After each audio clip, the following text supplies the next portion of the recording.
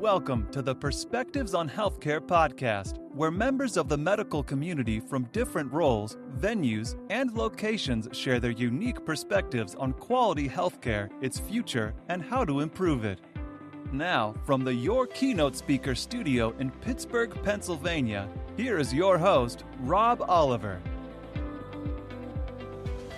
Thank you, and welcome to another episode of Perspectives on Healthcare. Today's perspective comes from Daphne Nyman, better known as Dr. Daphne. She is a medical doctor with a specialty in emergency medicine, as well as functional and metabolic medicine, and a number of other things, which I'm sure we will get into.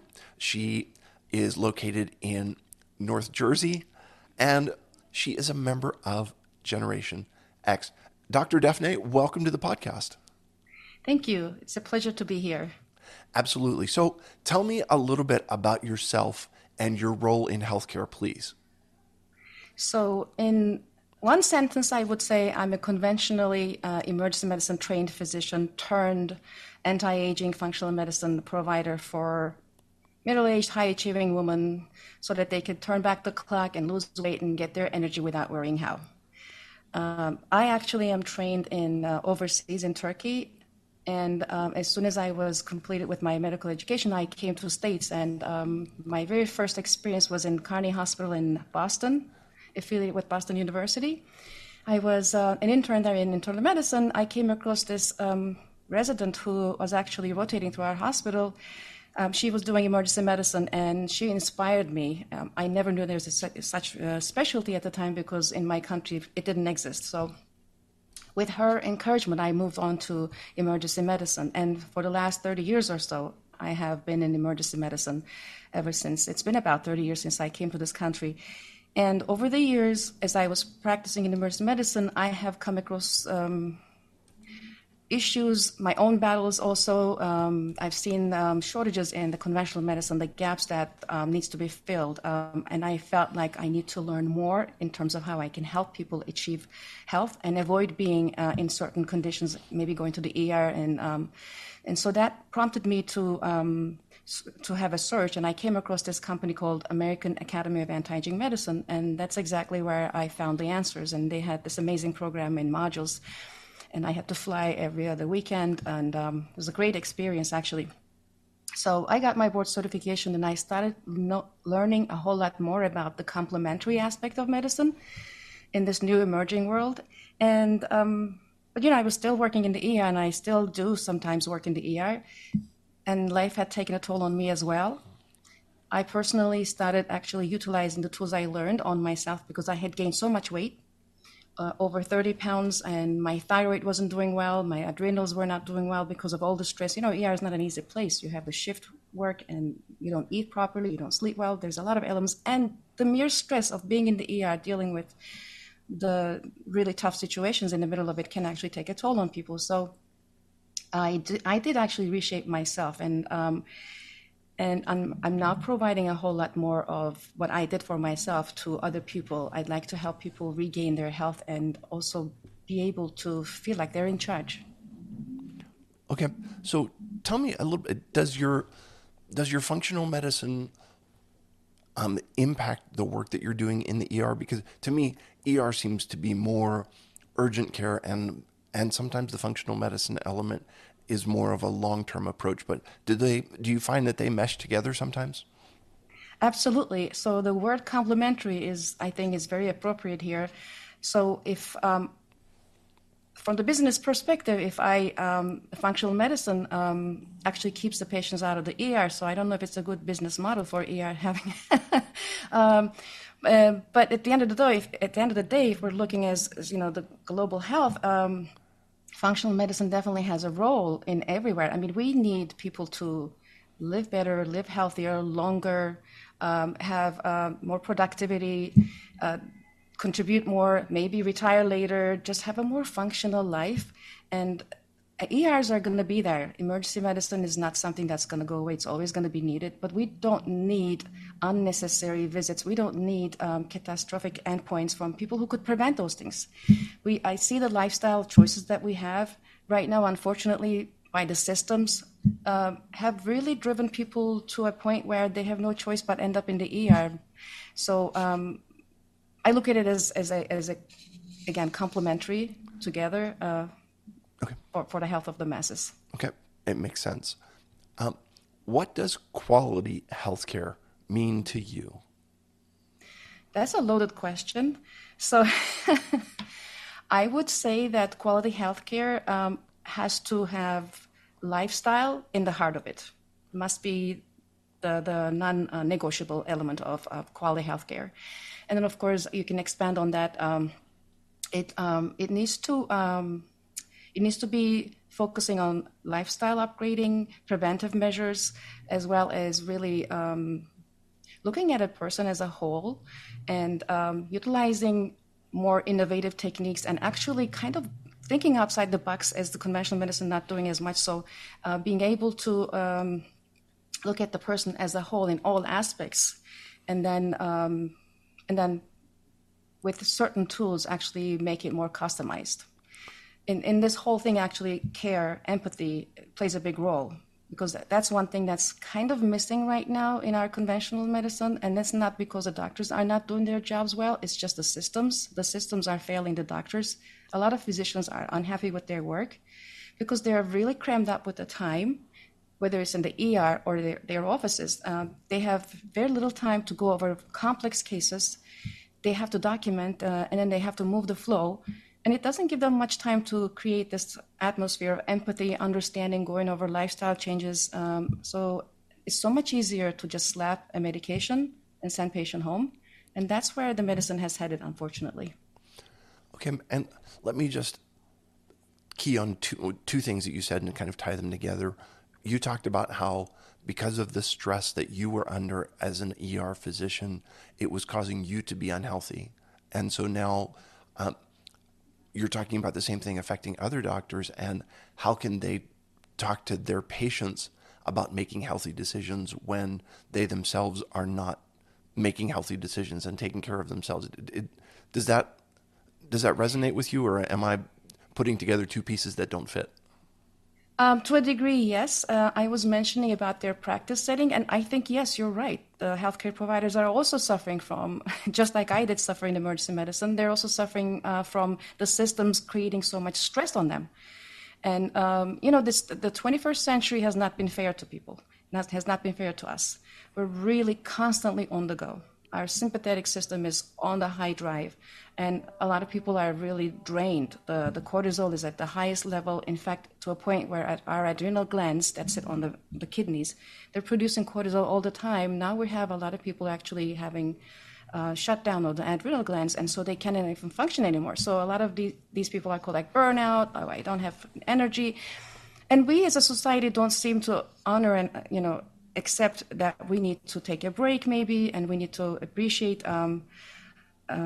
creating space for ourselves. We're just always on the go. So same thing applies to the doctors. So they're also in the same state. And again, as I mentioned, a common primary care doctor may have only 5 to 10 minutes to see a patient with complex issues, maybe over 10 medications. And so when a patient like that comes with a new headache, it's so much easier to slap maybe a new medication on that patient. And they also feel the burnout because they don't feel like they're contributing as much. And they're worried about the documentation. And then the technology is also wary on some, learning the new technology, et cetera. So you're right. It takes a toll on everybody. Okay. Can you give me an example of quality healthcare? I would say a quality healthcare would be, I would be kind of reiterating this issue, but putting the lifestyle at the heart of the care and educating, motivating, empowering patients into making those changes before slapping a medication, a pill as a Band-Aid, and looking at the root causes, really. Because a lot of times it seems like most of the issues that we deal with right now, whether it's hypertension, diabetes, cancer, a lot of these are actually created with our, I would say, maybe a strong word, but toxic living, the way we live right now. So, and most of it could be mitigated. And so by really being a proponent of lifestyle upgrading and, educating people about those and taking the time for that and avoiding using as much of pharmaceuticals, it should be a quality care, plus making it more custom-made. Precision medicine is actually another end of that, really customizing the care, because not everybody is created equal. Not one pill for a certain illness will really benefit everybody the same way. And maybe some people need nutritional supplement support, or maybe they just need to, do a few tweaks in their lifestyle that would fix the problem. So, that's what I think. The lifestyle is really at the heart of it. Okay. Very interesting way to look at things. What do you wish people understood about your role in healthcare? And you can look at this from any perspective that you so desire. Yes. So I wish that, so first of all, I am in the complementary zone. I put myself in the complementary zone. And so I wish that people, my colleagues also, and everybody else, see the complementary medicine as actually not competition as much as it's actually meant for collaboration, because complementary medicine is coming for a reason. There is a gap. And I would like to have people have an open mind towards that, and read more about functional medicine, regenerative medicine, integrative medicine, what it means. It's really all about taking a person as a whole and treating a person in that wholeness, whether it's the nutrition, the physical activity, the spirituality, the social being aspect of it, stressors. But taking a person as a whole is key, and I would like everybody else to see it like such and think that this is actually going to move the conventional and modern medicine along to create and reshape the future. And I'd like people to think that this is not going anywhere. It's coming strong, and it's going to be part of future. So that said, I want to make it clear that there are so many people out there in the category of complementary medicine, or you could call different names. They're all called different names, and they're all doing similar things. And definitely there are going to be weeds. There are people who may not be qualified coming up with ideas. There are always these kind of things happening. Well, that's the nature of the beast. And eventually the weed is going to be plucked out, and this whole new complementary medicine will actually collaborate with modern medicine and take our healthcare to another level. That's how I see it. Okay. How do you handle the two sides to say, a lot of times what I'm hearing you say is that the conventional medicine views the complementary medicine as a desire to be replacement medicine. And sometimes within the complementary medicine, there is, a push to be more influential in people's lifestyle. So how do you kind of walk that balance between the two? So again, I'd like to emphasize that there is no replacement. So I don't think that complementary medicine is a replacement. It is, as it's called, complementary. So there are things that modern medicine has it squared well, and you cannot change those. There are things that modern medicine knows how to do well. There's good research behind, and there's solid protocols, etc. And there's a very strong, in fact, way too strong pharmaceutical industry and part of modern medicine. So the direction the modern medicine is going to is basically driven by pharmaceutical companies a little too much, because you can't really, for every single symptom, just slap a medication and just wish that it's be gone. So CDC has acknowledged that there are about 1.3 million ED visits due to adverse effects of pharmaceutical medications. And in fact, about 350,000 people get admitted every year due to these adverse effects. And people over 65 are actually doubling the numbers when compared to the young people, because some of them may be as much as, and may have a list as much as 10 or more of medications. So I think complementary medicine is actually creating awareness. There's already some awareness I see in social media too. Even in young people, I see an awareness about mindfulness, for example. It's a huge element of complementary medicine. And then gut health, for example, which is not really seen well in conventional medicine as much yet. Oh, checking the bacteria in the gut, what's the big deal? But there is a huge area that is ignored right now in modern medicine. And this area actually is now being more and more explored due to COVID. I am actually seeing research coming out about gut and COVID, nutrition and COVID, and that's how vitamin D finally made its way strongly in conventional medicine.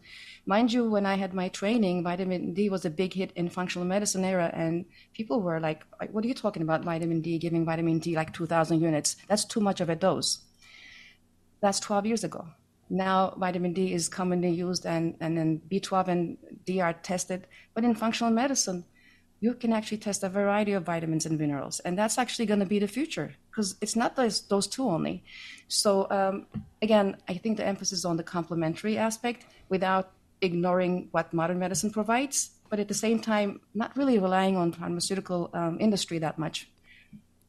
I hope I'm making my point clear there. Yeah, no, I think that you actually have led me into my next question, which is, what excites you about the future of healthcare?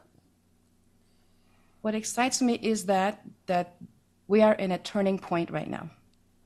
And even amongst my colleagues, some people are leery about this complementary, or all these names, regenerative, functional medicine, integrative medicine. But there are a bunch of people who are getting into the trainings of it. I know a lot of people asking me, where do I get trained? What do I do? I really like this topic. And so we're in a turning point. There is a huge shift about getting to take the health to another level. And I'm happy to be part of this. And there's a lot of opportunities and the problems. There's a lot of issues right now. One of the big issues is the food industry, and food industry will have to renovate itself.